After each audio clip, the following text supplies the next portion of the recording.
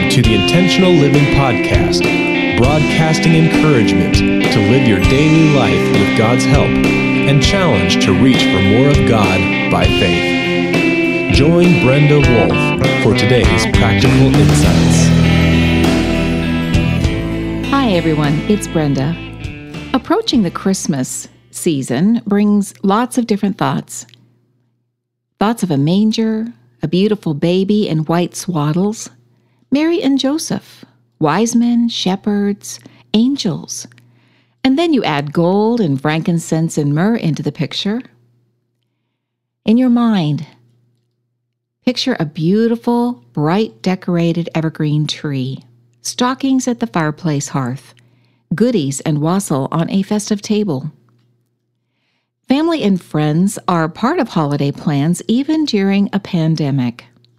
Of course, this year we add masks, social distancing, virtual visits to share special moments, group phone times, and I'm sure you have many more creative options. And then there are the gifts, the music, and the cards. Do you stop for a moment and ponder what all of this means and why you participate in it every year, especially this year with the coronavirus and the pandemic that we've all been managing? What is the focus of a baby in a manger, especially in times like these? Why did the little fellow receive visitors giving such elaborate gifts? Announcing a birth with angels is wow. Why do people celebrate this birth with special moments and so much festivity every year? My conclusion? This baby is very special, and this beautiful baby, Jesus, has a God. What an odd statement.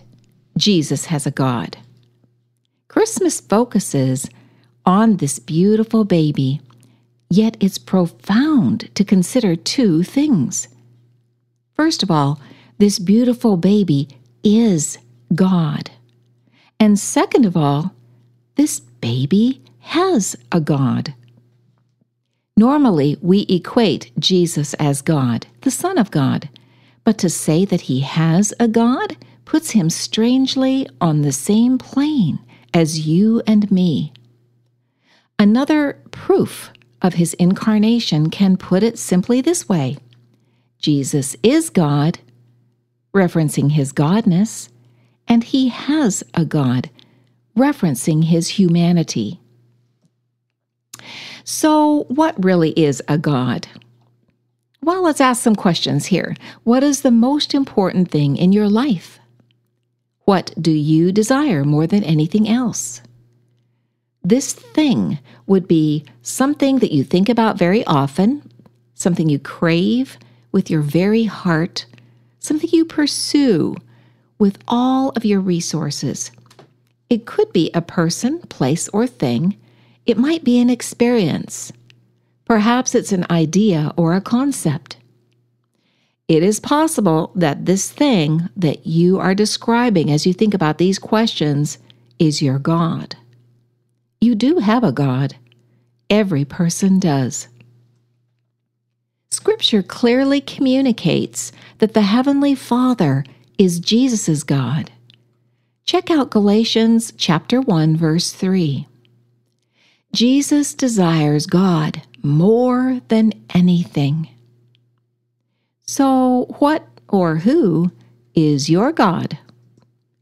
Could your God be competing with God's rightful place in your heart?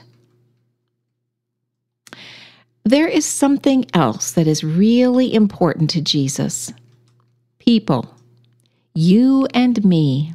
That's why he became a beautiful baby. When he grew into a man, he took all of humanity's sins into his own body, and he died on the cross to pay the penalty for sin. That was his main reason for coming, but it was not his end. He rose up from death, providing a path into eternal life for anyone who would follow him. People are that important to Jesus. You are that important to Jesus. He loves you deeply. Even though Jesus loves people radically, humanity is not his God. God is his God. Yet we are a very high priority to him. Before the creation of the world, God chose you to be his son or daughter. His plans for you are good, not evil, to give you a hope and a future. Remember Jeremiah 29:11. Take a look. It's a great verse, and it inspires hope in your very heart. Because you are deeply valued and loved, God wants you to live a holy life knowing him. He wants to be your God because he is the best thing for you. Before Jesus quietly slipped into the human race one night in a manger, he was called the Word. John 1, verse 1. At birth, he was called Jesus, a very common name in those days, and that name means Savior. He was also called Emmanuel, which means God with us. This beautiful baby is the living Word of God. Jesus worships the one true God, and he shows you how to worship. Jesus beautifully portrayed worship and faith during his life on earth.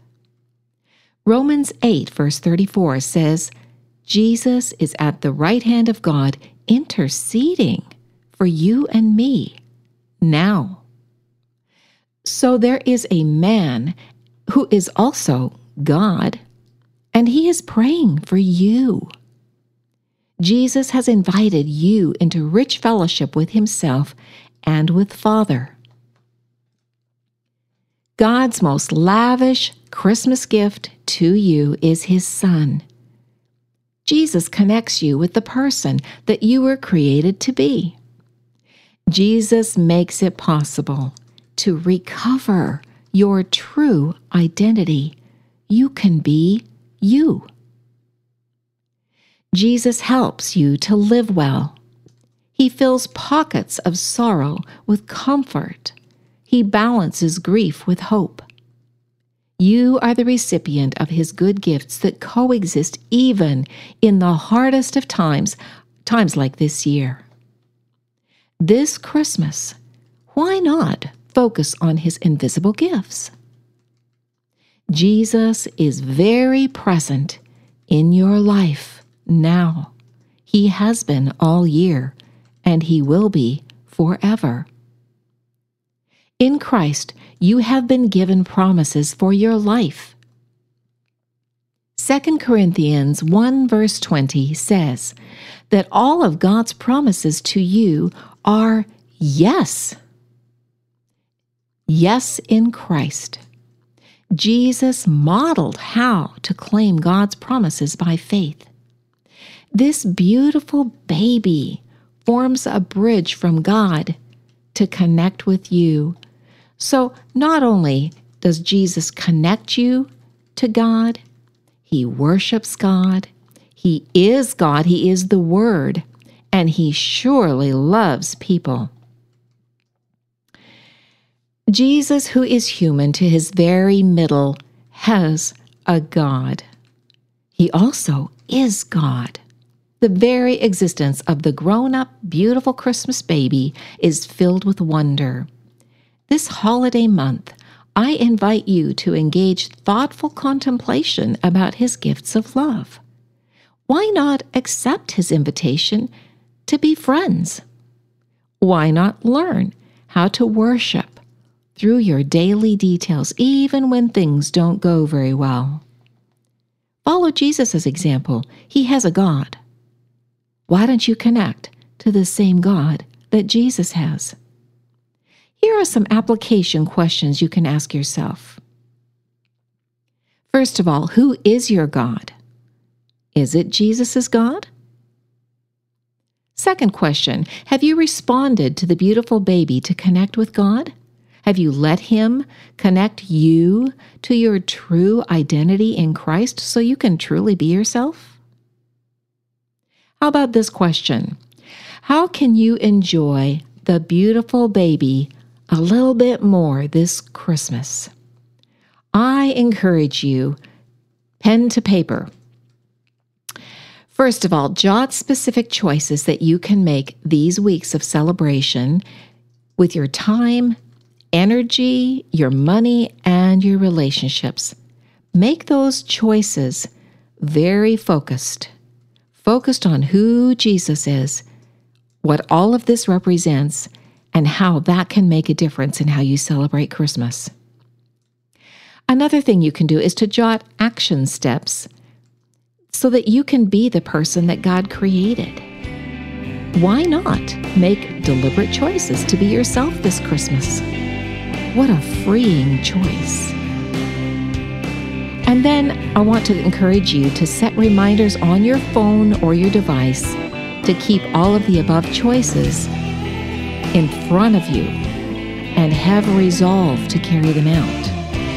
Make this Christmas exceptional by joining the beautiful baby to worship God. You've been listening to Brenda Wolf with the Intentional Living Podcast. Visit the Intentional Living website at www.intentionallivingministry.org, your web-based home for resources and articles to help you navigate life's challenges and issues. Sign up on the Intentional Living email list and get a free ebook on how to get into God's Word with a super busy life. Brenda's prayer is that you will grow in grace and strength to live your daily life in God's power.